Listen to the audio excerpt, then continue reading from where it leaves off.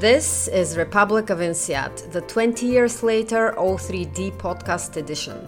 I am Milena Ivanova and will be your host in this limited series. So, here we are, 20 years later, hopefully all the wiser, naturally smarter, and as charming as ever. There were 432 of us in the O3D vintage. And certainly, there are 432 unique and very interesting personal and professional stories to tell. While I cannot physically cover all, I have tried to make a selection of stories that will keep you interested and curious and will hopefully convince you to join us on campus for a reunion. Welcome to the Republic of INSEAD podcast edition and enjoy the show. Here we are. Hello again. Let's see how many of you know who my guest today is from just hearing his 20-year-old entry in the Republic of INSEAD. I open quotations. He had a hard time during the first two periods, not because of the workload, but because of his seat allocation. Being the tallest guy in our section, assigned a seat in the very front row of Amphi D, he had to crouch down during classes to make sure that he neither blocks the view of others sitting behind him, nor hit the professor with his long legs. This Vilserfois from Amsterdam, once a varsity field hockey gatekeeper with a telecom background, is an arm-hearted team builder who can put things into perspective. Throughout the year, we witnessed his multiple talents from Mark Stratt. He was basically the only one in our group able to run the software, serious beer drinking, and to even occasionally modeling. Check page 5 of the MBA program 2004 brochure. Here is a guy who managed to explore the full spectrum of INSEAD life. Hey, so front row, huh? I had a front row seat and loved it actually, but then again, I did not have your problems with long legs and all that. So where do you sit these days? You have a proper seat? I try to have a proper seat, and the good thing is I'm no longer the tallest in my house anymore. Oh. My son overtook me a year ago, which was a cheerful moment at the first time, and then he figured out that he will have soon the same problem that I had in MVD, which I had already forgotten about. But he's dealing with it. So how tall are you and how tall is your son? I think I'm 196 and my son, I think, has exceeded 2 meters by now. Oh gosh. There I hope you he go. stops growing. Wow, there you go. Okay, and so welcome to the podcast, Mr. Thank you. Iman. If I may, one more observation. First, I learned a new word today, Vilserfois. For anyone who's not an INSEAD alumni, you'd have no clue, but that's an amazing village, or was it a community? It was a bunch of houses, Vilserf. And amazingly for me, so you tell me what's the secret, because I've ended up talking to a lot of people from Vilserf in the podcast, and a lot of Vilserf people have ended up doing crazy, interesting things. So I don't know what they did to you there, or was it the community and the inspiration, but there you go. So other than that, where do we begin? Should we start with the last 20 years in a nutshell? Yeah. What you've been up to? You have 5 minutes. I'm timing it. All right. That's going to be a stretch. We'll give it a try nonetheless. So the last 20 years, after INSEAD, I married my then girlfriend, now wife Nanette. She visited me a number of times during the year. And pretty soon after our marriage, we moved to the Philippines, where so I joined a company called SHV, a large Dutch family-owned conglomerate. And going into INSEAD, I had two clear views in my mind. I wanted to work for a family-owned or a privately held business that offered me a real international career, including stints abroad. And they promised me that, and they delivered big time. So we moved to the Philippines, the two of us. Our son was born there. I worked for a cash and carry wholesale, so a retailer in the Philippines. Spent 2 years there. Then we moved to Germany, which basically is going from one end of the KL spectrum to the other end of the KL spectrum, I would say. We moved to Dresden, and another Vilserf person, Chris Larmore, told me to really not move to Dresden because if you want to die young, go to Dresden. Nonetheless, we survived there for we lived there for 2 years. Our second child, our daughter, was born there. Then we moved on to Prague, where we lived for 3 years, where our youngest was born. Then on to China, where we didn't have any children, so we stuck to the national policy of no more children. And then, so altogether 9 years abroad, we came back to Holland, a family of 5, which was probably the hardest move we ever did. Going back to what you thought was home, but we had changed, the country had changed, and yeah, it was pretty rough settling in, I think, for my wife and me. But having gotten through that, we're super happy where we are today. Kids are doing really well. My wife is working again, so she gave up her job to go into the international adventure with me together. So she's back at work. She really loves that, and I'm still with SHV. So almost 20 years on, I'm in my, I think, 9th or 10th job at the moment. I've worked, like I said, in cash and carry retail. After that, I switched to the energy division of SHV. It's liquefied gas. Worked in that business for about 9 years. I've been in the board of SHV, and then 2 years ago, I felt it was, for me, the right time to go back into really managing a business operationally. And I now am the CEO of Nutreco, which is one of the global leaders in animal nutrition. So we provide feed to animals that are used for human consumption predominantly, and I'm loving it to be back in the action, so to say, running a business with my own team in a fascinating industry that is going through turbulent times. Yeah, and you'll tell us more about this. But what would you say were the biggest challenges? And you're doing amazing on time. Score points, bottle of champagne. What were the biggest challenges or the biggest challenge of these 20 years for you? Well, so I think firstly on the personal side, settling in, finding solid ground under your feet. So every time we moved, even like I said, moving back to the Netherlands. So setting up, and in all fairness, I think the bulk of that was done by Nanette. I was very often off to work, but settling in, finding your rhythm, building a network, making friends, and all that while we were having young children with their exciting challenges that they bring as well. So I think that was probably among the challenges, and then work-wise, similarly, so adjusting to a local culture. From the Philippines to Germany was a major switch for me, from a very hierarchical a situation where people only look at the boss to make decisions, and then everyone says yes, but in the implementation, everyone does something else. Whereas in Germany, people spend a lot of time talking about getting to a decision, but once a decision is made, typically it moves. So I'm not sure whether one is a faster process than the other, but you spend time at different ends of the process. Very different, yeah. And a place like China, I mean, it was a fascinating experience. I really look back at it with a lot of fun, but also super complex. I mean, you don't speak the language. I didn't read the language. You're asked to sign documents where you have basically no idea what the document really says. Those were, I think, my key challenges during the way. Yeah, that's scary. So how do you deal with that? You really, really have to trust the person who's interpreting your legal counsel. So I mean, on that specifically, we had a process. So it was a 6-eye process for things that I needed to sign. So we had 2 people looking at to making sure that the translation was indeed what the original text said. But yeah, indeed, in communicating and working with people who did not speak English, with me not speaking Mandarin, I was very dependent and had to rely on and trust indeed people who helped me translate. But I've bumped my head a few times, But for the most of it, I was lucky to have extremely good and trustworthy people around.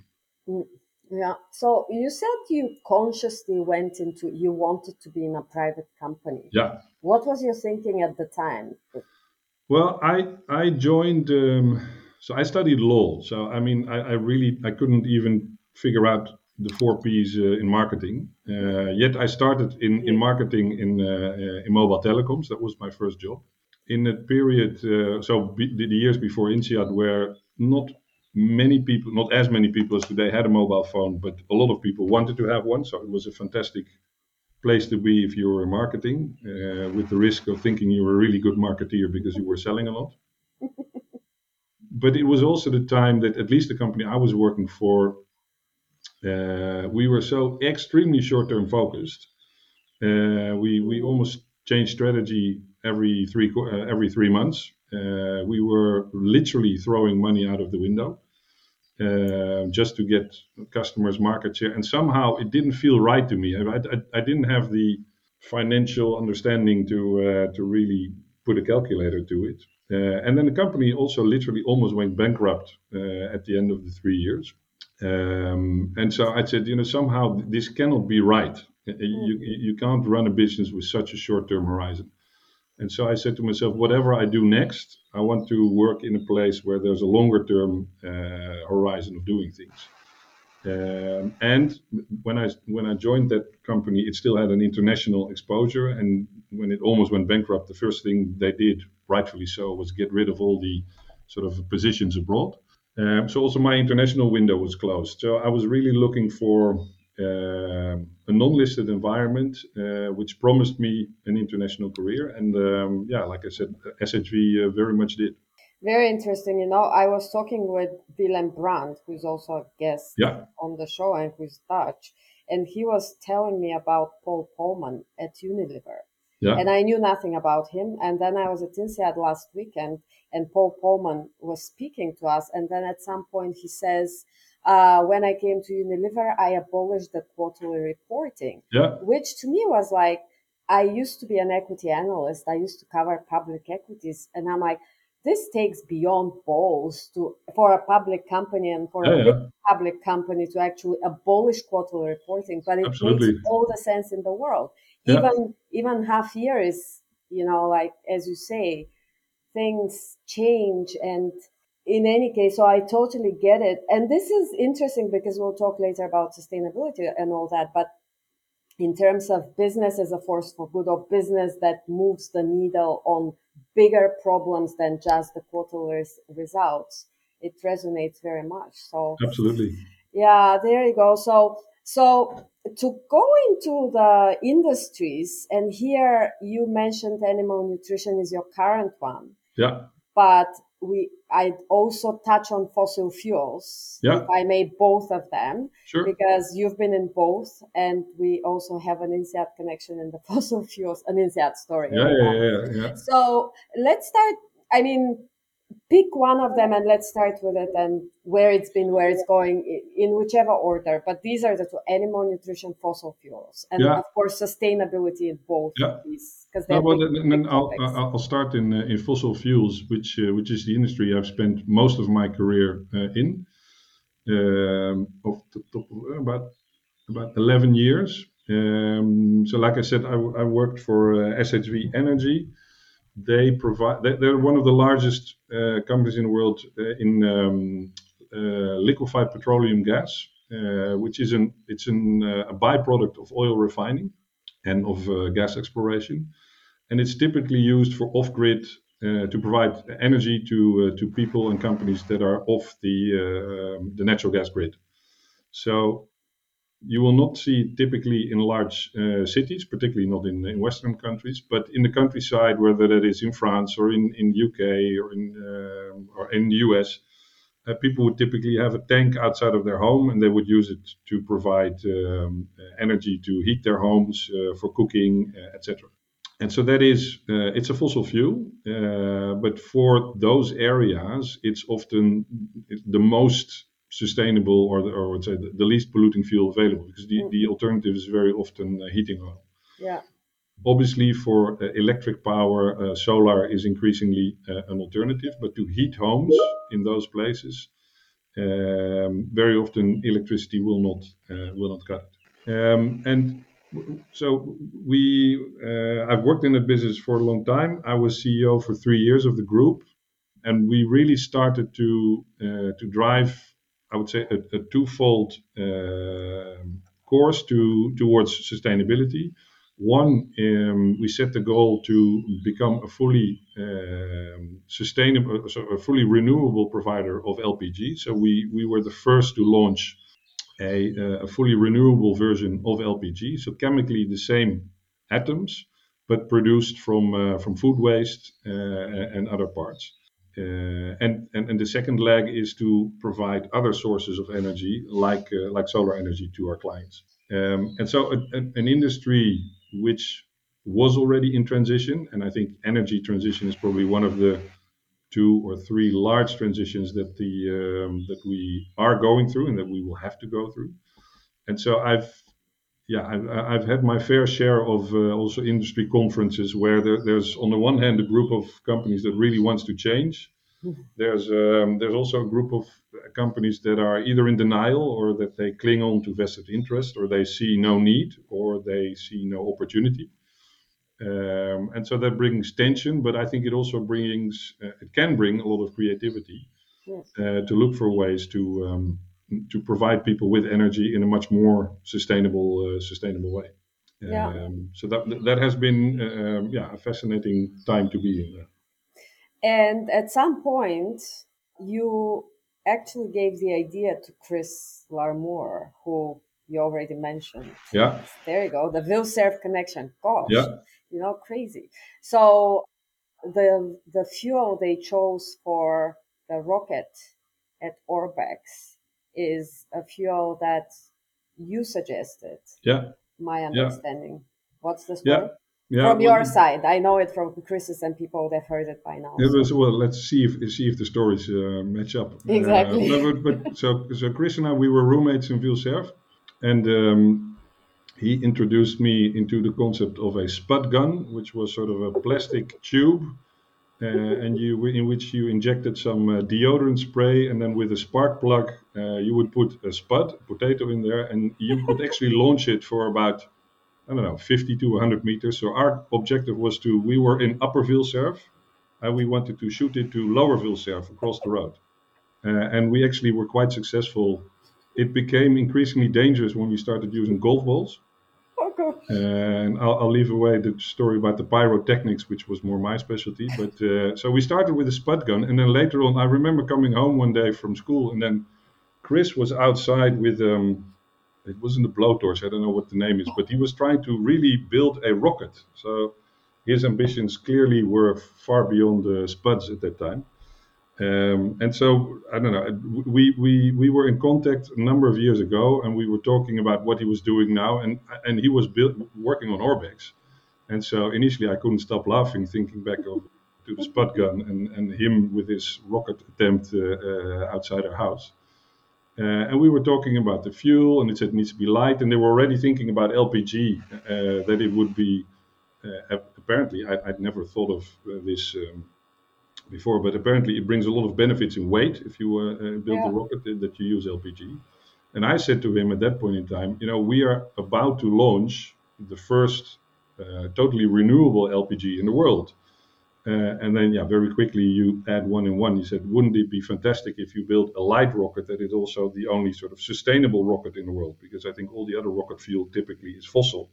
And for me, it was at that time also a really nice way to give some extra media attention to what we were doing in an area which is totally outside of anyone's expectation. Because typically this is used, like I said, for cooking and heating in home, and not for a rocket. So it gave, I think, Chris and Orbex a good opportunity to find a differentiating angle to what they were doing. And it gave us a really nice opportunity also to put some media attention on what we were doing. So really, really cool that worked out. So you never know where a spud gun leads to.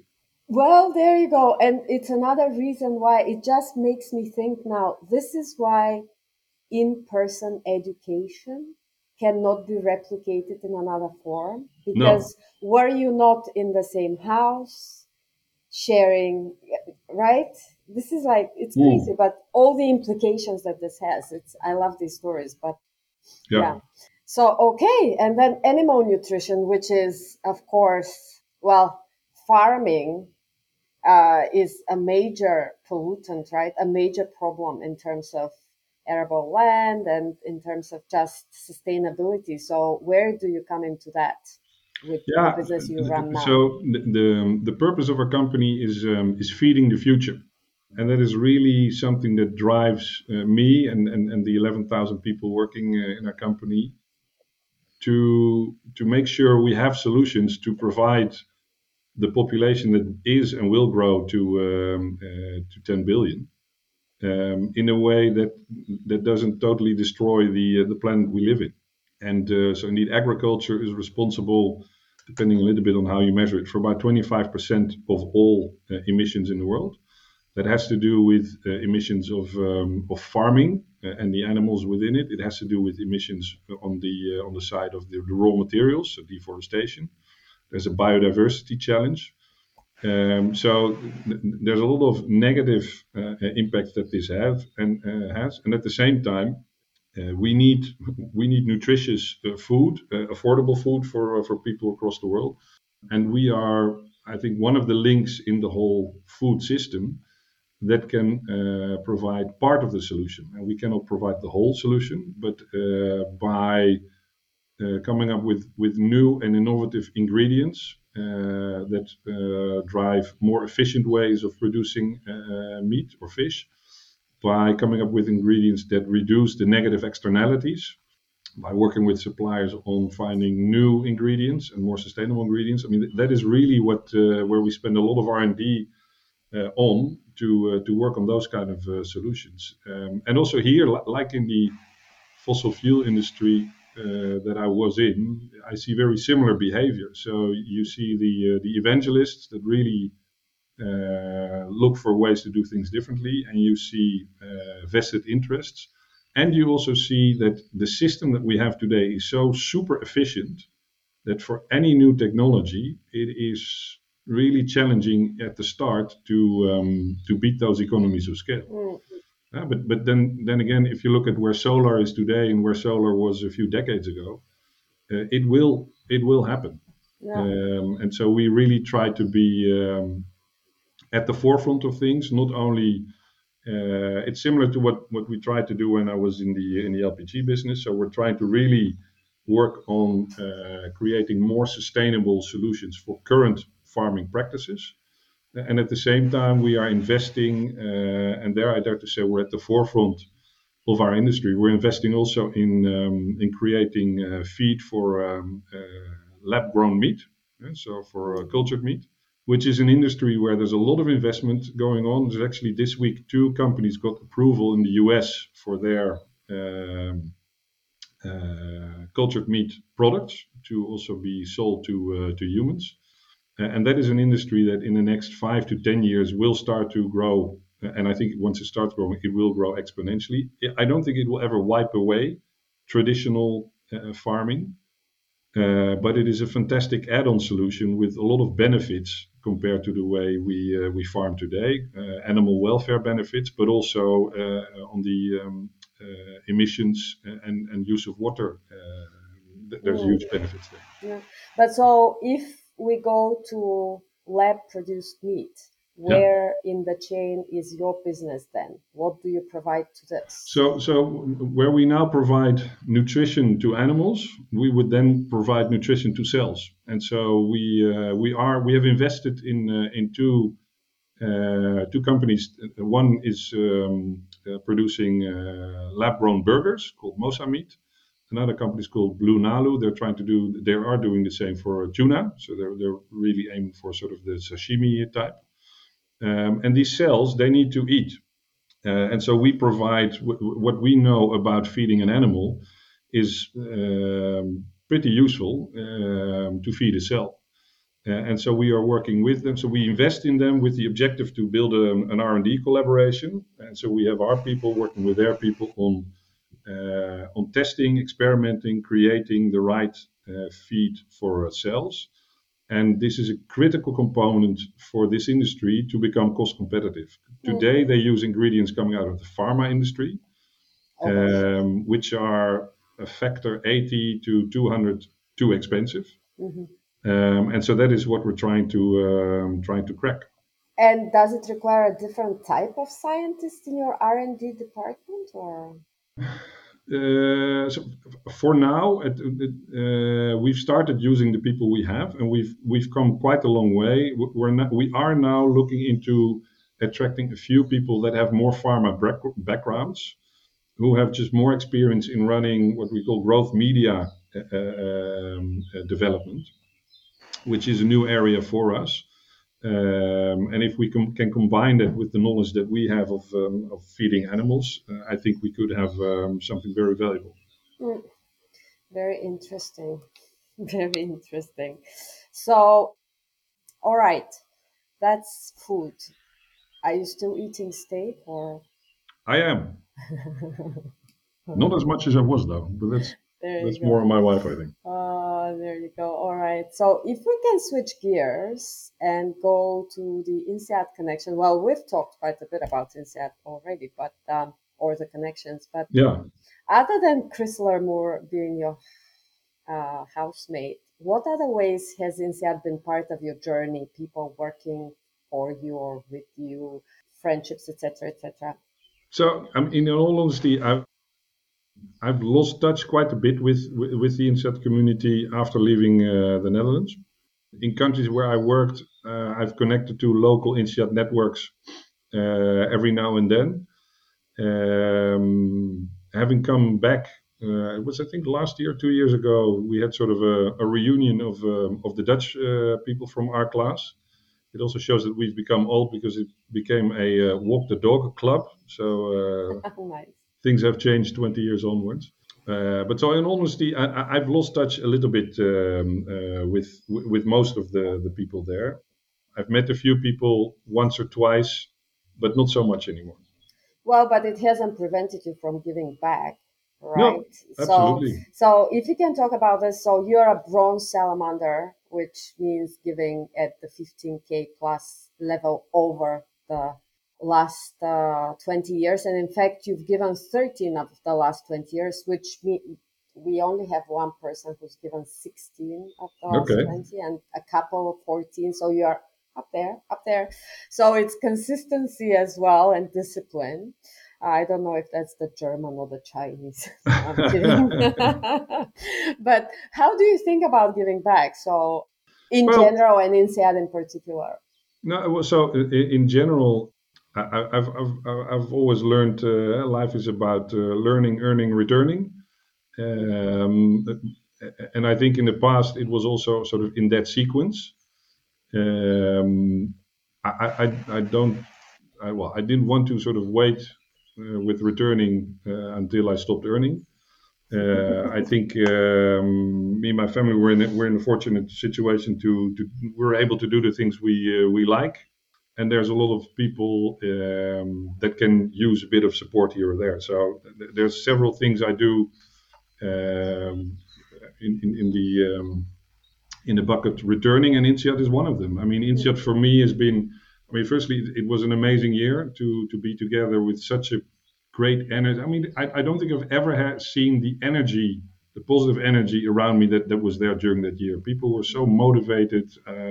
People were in for fun. People were in for serious things, creative ideas, the international dynamics. But it also really helped me make a jump in my career. I mean, I'm honestly convinced that I wouldn't be where I am today without INSEAD. Even though the Florida University accounting professor mishap along the way, I still think I'm pretty good at understanding a balance sheet today, and I wouldn't have been without INSEAD. So I started giving. I wasn't aware that it was 13 out of 20 years, but I started giving quite regularly, and during COVID, I upped my commitment. I got a call. In the early days when everyone was trying to save the world. So I think they also hit me in an emotional moment. Mm. very easily on board then. But yeah, like I said, I truly believe that business can be a force for good, and I think we need business to be a force for good. And so, if our endowment can help people from backgrounds that cannot afford to go and do a year like this themselves, then I think that is a fantastic way of helping others, but also of creating a return for the world, basically. Yeah, in a way, we are reinvesting in our own equity, right? I think Yeah, INSEAD good, we good. That kind yeah, of, yeah. if one wants to be selfish, but obviously, the big story, the greatest stories is amazing with INSEAD, and thank you for that, and thank you for the generosity. Makes my life easier. But last bit, which is the quick round of questions. If you are ready, we start. Yeah. So, your proudest achievement? Establishing and raising a family together with Nanette in so many different countries, and still being married happily with her and with the kids, Nice. for sure. Success for you is? Success for me is winning with the team in balance with a good and good situation at home, and Happiness. Mhm. spending a bit of time on my own hobbies every now and then. Happiness is? Yeah, so happiness is really being together with my friends or family, and spending a bit of time kite surfing here on the North Sea, just 5 minutes from my house. Biggest regret? Biggest regret is, I think, I don't have many, but I think my biggest regret is that while we were abroad, I did not always see how tough this was for my wife. Mm. And in hindsight, I should have, supported her in a different way than I was doing at that time. Mm. What keeps you awake at night? Or you sleep well? But yeah, there's very little that keeps me awake at night. No, I'm a very good sleeper. Excellent. Wish you had known or someone had told you? Whew. That is a difficult one. Yeah, well, maybe some things about getting started in China. I wish I would have known a little bit more about what it takes to really blend, well, not blend in, but to really connect with the local culture. I figured it out eventually, but How I long could did have it used. take you? I think it took me, but I resisted some of the stuff for 6 to 9 months. I said this cannot be real, and then it turned out to be real, and there was actually quite some alcohol involved in that. But once you break through, then I really loved working with the Chinese people. Mm. If you had to do it all over again, what would you change? Well, other than what I just said about being there in a different way for Nanette, not much. I've enjoyed the ride. Retirement? Ever? Never? Well, yes, probably. There will come a time when I will retire from, let's say, executive life. I'm not someone to sit still too much. I'll keep busy. When that is, I have no clue. Mm. If you had to pick one book everyone should read, which one would it be? Yeah, I would say The Storyteller by Pierre Gerawan. He's a German from Lebanese origin. It's a Okay. fantastic. One of the few books that really, really hit me emotionally. Mm. Most admired public person. I thought about this one. I wouldn't pick a person. I would pick a team, which is the New Zealand All Blacks, the Okay. rugby team. Even with my two miserable appearances in the INSEAD rugby team, I've become a big fan of watching the sport. I know very well I shouldn't participate in it, but I find it amazing that they, for decades, are at the top of the game globally. They managed to reinvent themselves. They're based on very strong values, teamwork, humility. Yeah, and it's just I haven't seen it anywhere else. It's not really money driven like some of the football, but this is such a strong performance that, yeah, if you can replicate this in business, you have a very strong winning combination. I picked out the humility in this thing you were saying, Yeah, so which is a rare quality and rare in successful absolutely. people. So, most despised public person, if you have one. I would say anyone in a position with influence that abuses it. And unfortunately, I think the last years in politics, we see people increasingly that are just too much in it for themselves Yeah. and not for the people who either elected them or who not managed to elect them out. Yeah. And the last one, are you coming to reunion? Yes, I booked my. I managed to. I hope everyone has booked a room because it was pretty difficult to find rooms. But no, I'm definitely intent on coming. Super. So that's it. October 6th, 2023 in Fontainebleau. And the gala dinner is at the Chateau next day, Saturday. So people, get your party shoes on. And this was a conversation, for whoever didn't figure it out, with Fulco van Lede, CEO of Nutreco. Thank you very much for your time, Fulco, and very happy I'll see you in Fonti in October. Thank you, Milena, and thank you so much for organizing all of this. I hope it gets everyone really excited to go to the reunion. I hope so too. Thank you. All right. You were listening to the Republic of INSEAD 20 Years Later 03D podcast edition. It is my hope to remind everyone what an interesting and, dare I say, colorful bunch of people we are and how much we can contribute to each other, be it through ideas, knowledge, or mere inspiration. The podcast is inspired by the original Republic of INSEAD yearbook, produced on paper 20 years ago by Oliver Bradley and team. Thank you, Oli and team, for this contribution to our class's memory and for letting me continue in the tradition, title and inspiration included. Creator and author of the Republic of INSEAD 20 Years Later 03D podcast edition am I, Milena Ivanova. Original music by Peter Dundakov with help from Dare Films Productions. Stay tuned for more and remember to book your tickets for the 20-year reunion in Fontainebleau, October 6th-8th, 2023. Thank you for listening.